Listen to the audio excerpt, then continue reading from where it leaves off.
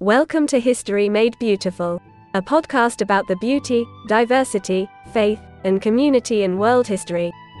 Here is your hostess, author and historian, Martini Fisher.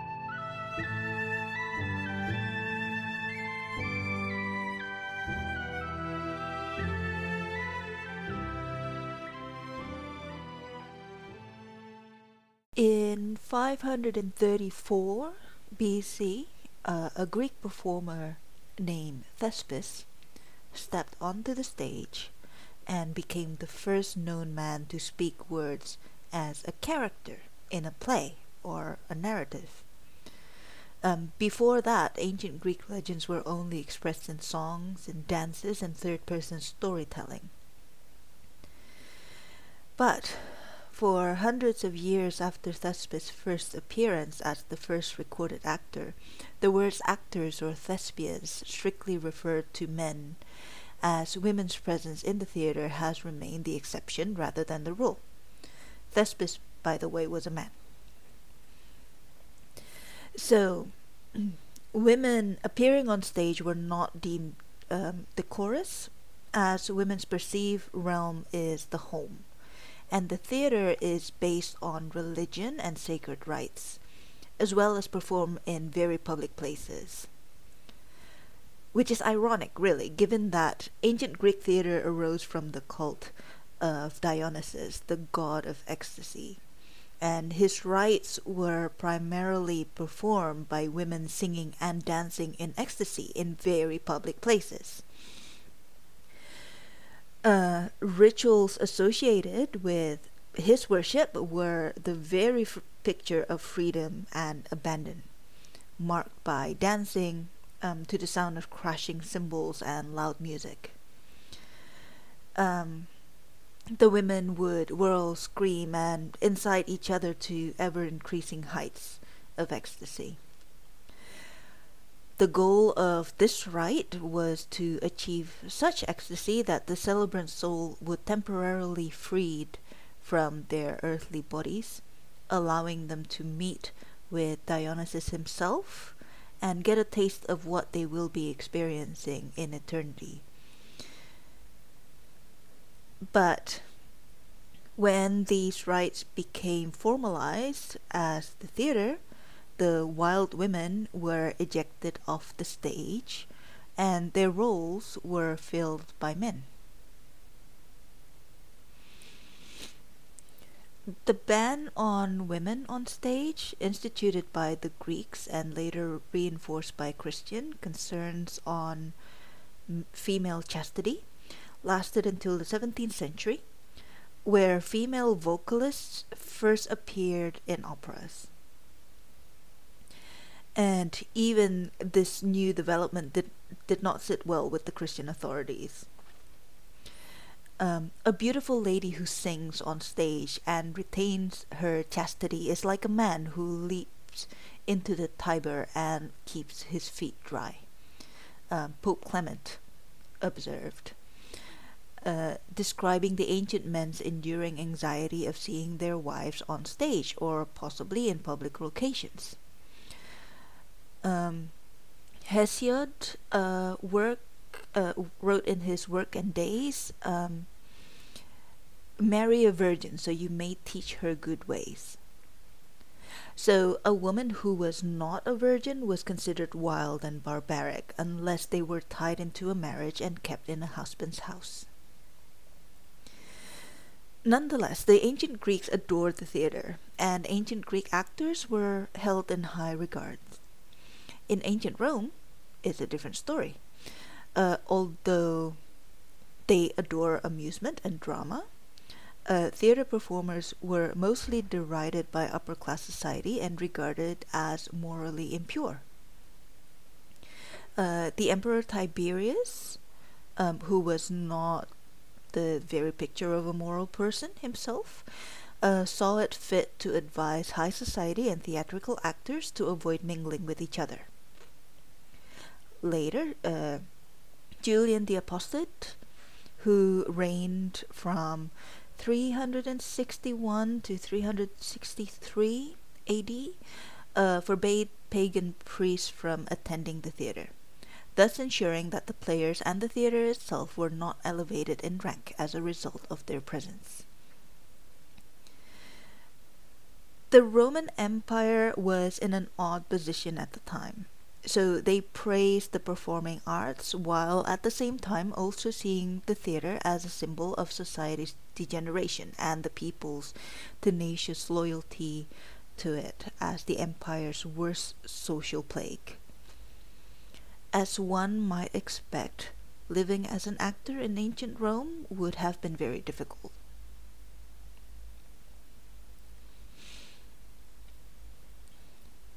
The church had made significant progress in rehabilitating performers and integrating them into respectable society by the time of Valentinian I. He reigned from 364 to 375 AD.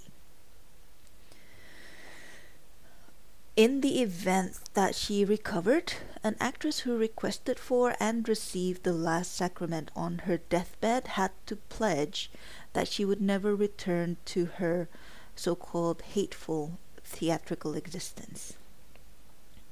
Actresses who did not declare Christianity had little possibility of being released from the theater, according to a law likely written by St. Ambrose around 380 AD.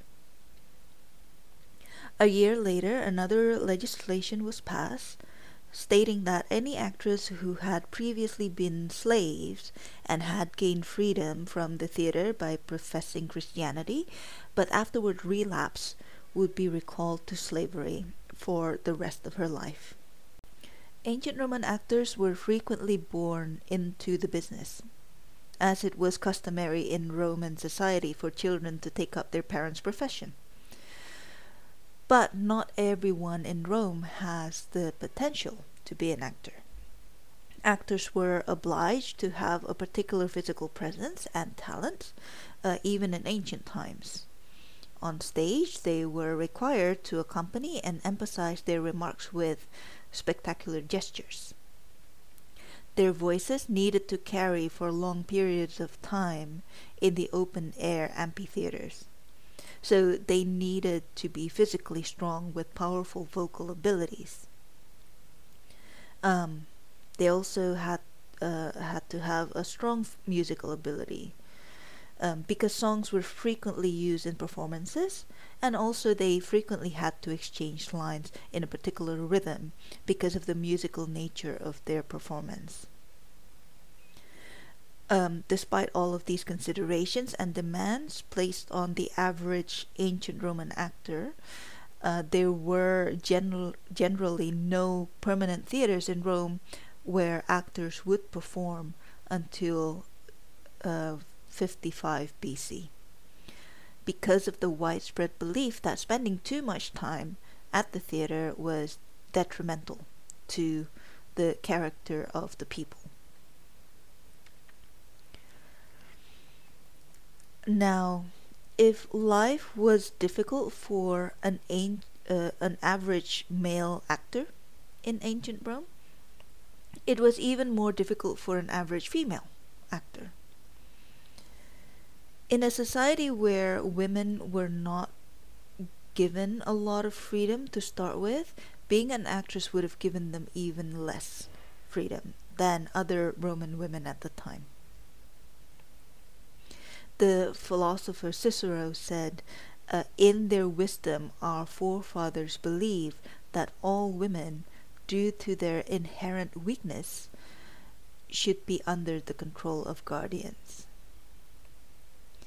Now, this philosophy did not bode well for ancient Roman women, because then women were not permitted to perform in religious plays, and husbands would kiss their wives to check for any signs of intoxication, which could result in divorce or death. Now, this resulted in an even worse fate for actresses, because women were not permitted to perform in religious dramas. They would have had to limit their talents to more popular types of drama. And women who appeared in these plays were frequently prostitutes, because their realism required that sex acts to be performed on stage. There were even records of real execution scenes involving convicted criminals. As a result, life as a female performer would have been equally difficult and limited in comparison to their male counterparts. When the church intervened, it is recognized that daughters were frequently trapped in the same path as their parents and attempted to offer a way out. Claudia Acte, the slave and mime actress, who was also the Emperor Nero's Greek concubine, was one actress who took this route. Saint Pelagia of Antioch, a wealthy mime actress who converted after overhearing a sermon, gave all her earthly possessions to the church. She then vanished and reappeared years later, when it was discovered that a male hermit living in Jerusalem was actually a woman and a former actress. A 6th century mime actress named Theodora rose to prominence for her naked mime of a mythological story in which Zeus rapes Leda while disguised as a swan. So she lied on her back while attendants scattered barley on her groin for Greece to pick at. Theodora, by the way, went on to marry Emperor Justinian and rose to become a powerful empress in the Eastern Empire. Now, that's another story, because the emperor's marriage to the actress was not without complications. There was apparently a law from the reign of Emperor Constantine that prohibited senators from marrying actresses or prostitutes. This law was repealed by Justinian's predecessor Justin, which allowed Justinian to marry Theodora.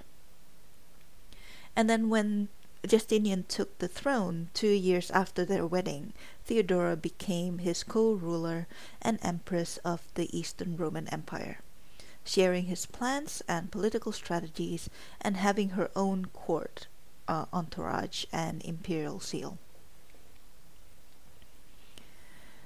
Like her mother, Theodora worked as an actress, obviously, before becoming the concubine of Justinian, who later became her husband. She was said to have been the concubine of another man.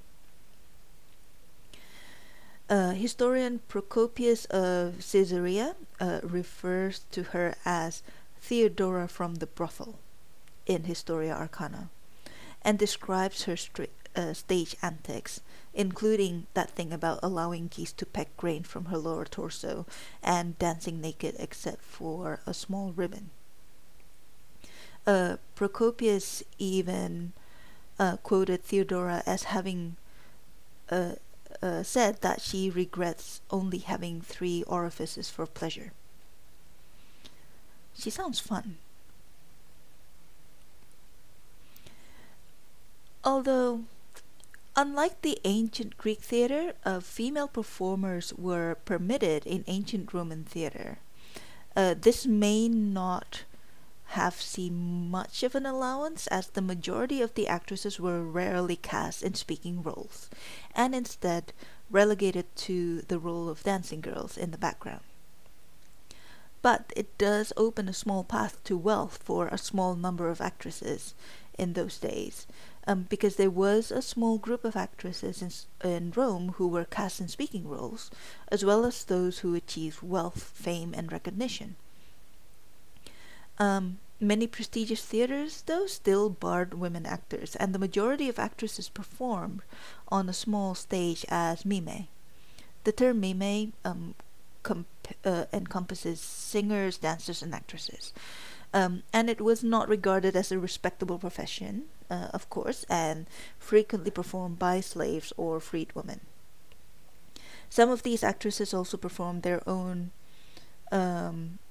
acting guild called the Societe Mime.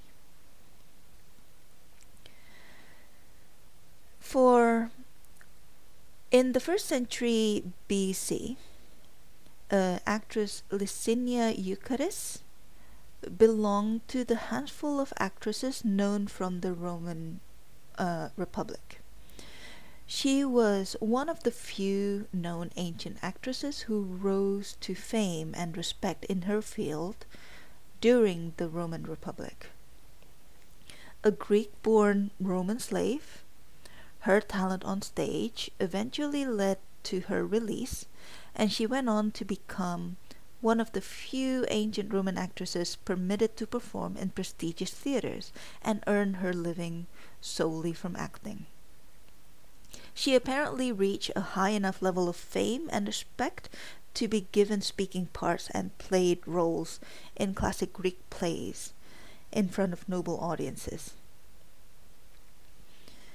The 1st century BC also saw the talent of Dionysia, an ancient Roman dancer-actress. She's one of the few female stage actresses from antiquity with notably high income. She was then another rare example of elite actresses in ancient Rome who could earn large sums on their careers. Dionysia was well known enough that her name and her earnings were rather freely used in public debate. In his 66 BC speech in support of actor Quintus Roscius, Cicero mentioned that the famous dancer Dionysia earned 200,000 sesterces, which he appears to assume is a well-known fact.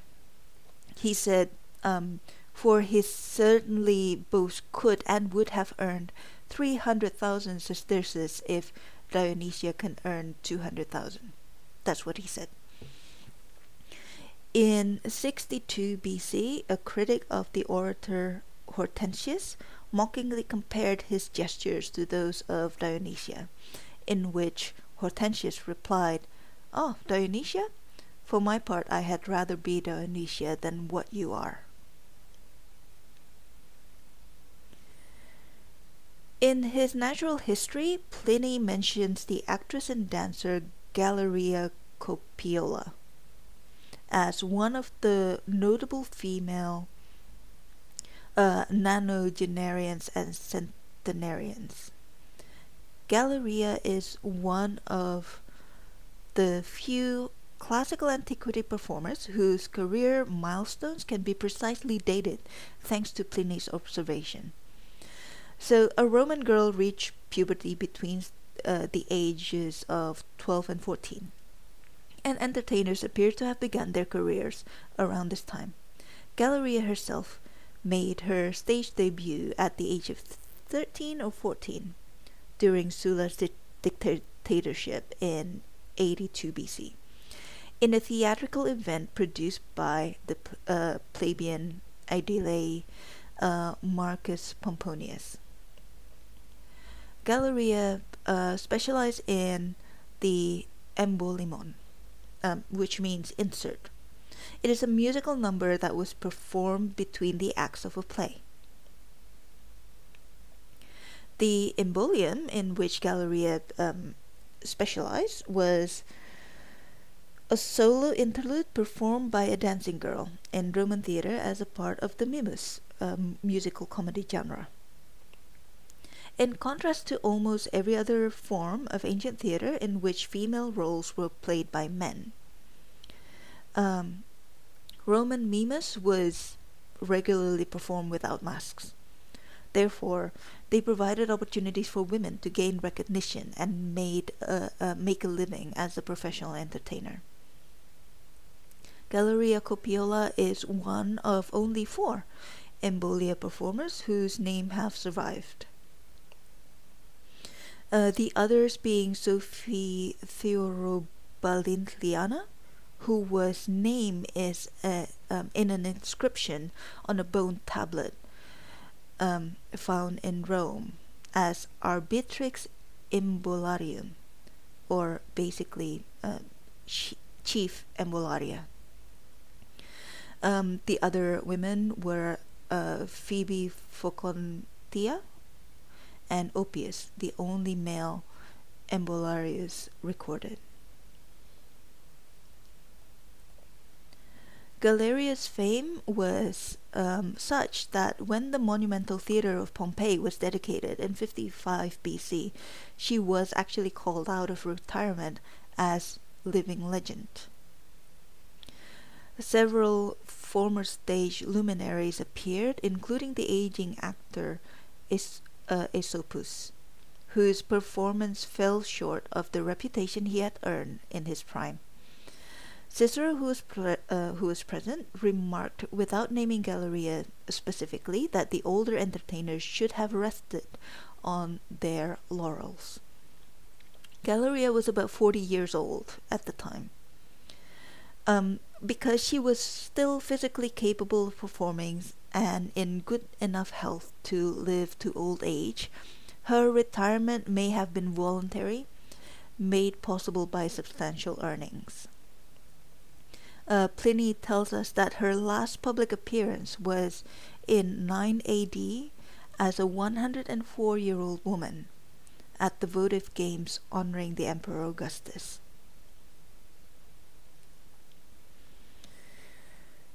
As was common for female stage performers in ancient Rome, Fabia Arete was a freed woman. She became a dancer, actress, and singer, and eventually referred to as Archimima, which was the title given to the leading lady of a Roman theater, and as a diurna, which means she toured as a guest actress in various theaters and theater companies. Both demonstrated her fame and popularity due to her stage work. Fabia likely belonged to an elite minority of Roman actresses hired to perform speaking roles at a time where female stage artists were usually hired only to dance or sing in the choir, and she gained enough wealth to afford a grand funeral monument for herself and her husband. Another Archimima was Basilla, who died around 220 AD. She was a stage performer who had appeared in both speaking roles in theater plays and pantomimes, as well as a dancer and choir singer. She was praised as the 10th muse. Her colleague, the actor-dancer Heraclitus, dedicated a memorial to her memory at the Roman theater of Aquileia. Dancer and actress Volumnia Citeris, who flourished around the 1st century BC, was a slave who was later set free, and she was perhaps better known for being the mistress of several famous Romans. She had affairs with Brutus and Mark Antony, which at the time drew a lot of attention, and she often acted as the companion of her aristocratic lovers at social gatherings, where the presence of a courtesan was unusual and considered shocking. Her relationship with Cornelius Gallus, one of the foremost men of intellect in his day,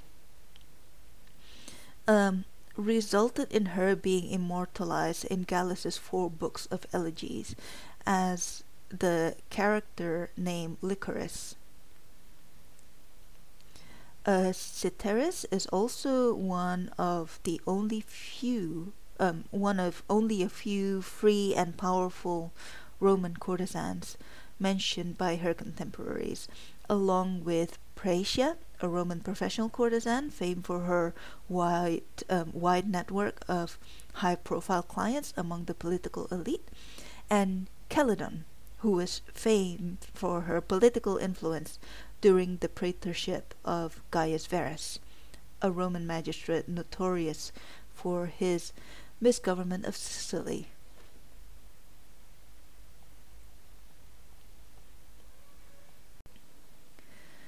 I realize I've given you a rather rosy picture of the life of an ancient Roman actress, but there is another side of the fame and glory of a ancient Roman actress.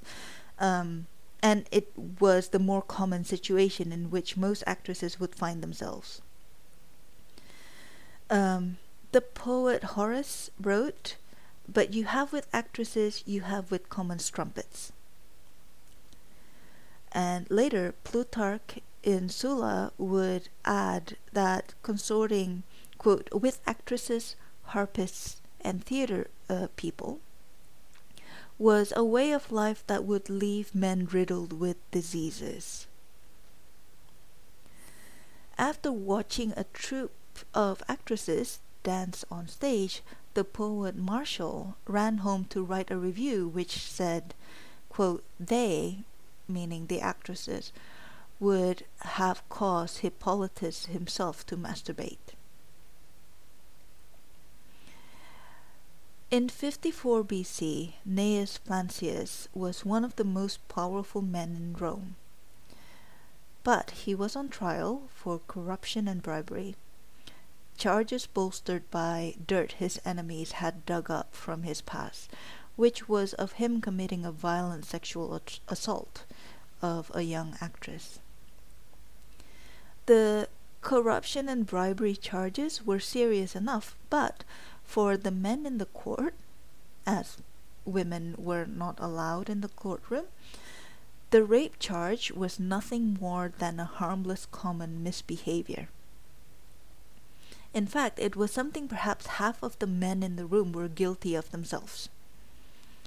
To illustrate this, Plancius's lawyer, Cicero, did not seem to bother denying this charge at all. Instead, he threw his hands up in mock flourish and declared, quote, "Oh, how elegantly must his youth have been passed! The only thing which is imputed to him is one that there was not much harm in." In this way, he was assuring his audience that raping an actress was nothing more than following a well-established tradition at stage event, and was hardly a crime. This case quickly moved along, and the actress was never mentioned again, with only Cicero's speech giving us the only hint of her existence.